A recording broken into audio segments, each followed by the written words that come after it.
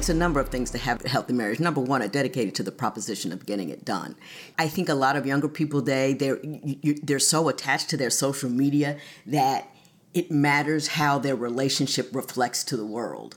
Don't nobody know what's going on in my house but me and my man. We have had years where he was, I'm flipping him a bird when he walks out the room, sticking my tongue out at him, all of that kind of stuff.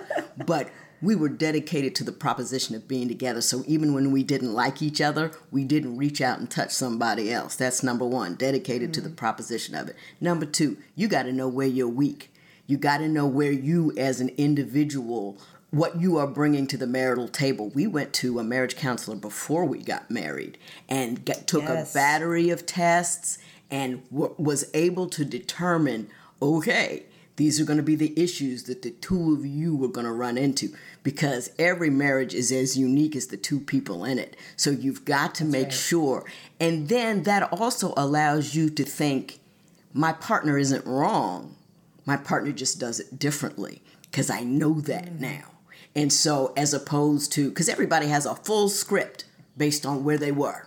I had a full script on how our house used to run, and so did my husband. And nobody's two scripts run the same. So we were clear about the necessity to trash those other scripts and write our own.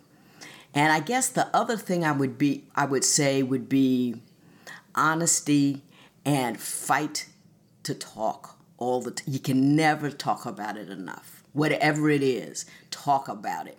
Get down and sit down and make a point of checking in regularly, because the thing can run off the rails so slowly that you won't know until you're already in the ditch. So constant communication allows everybody to check in to make sure we're still traveling down the middle of that road.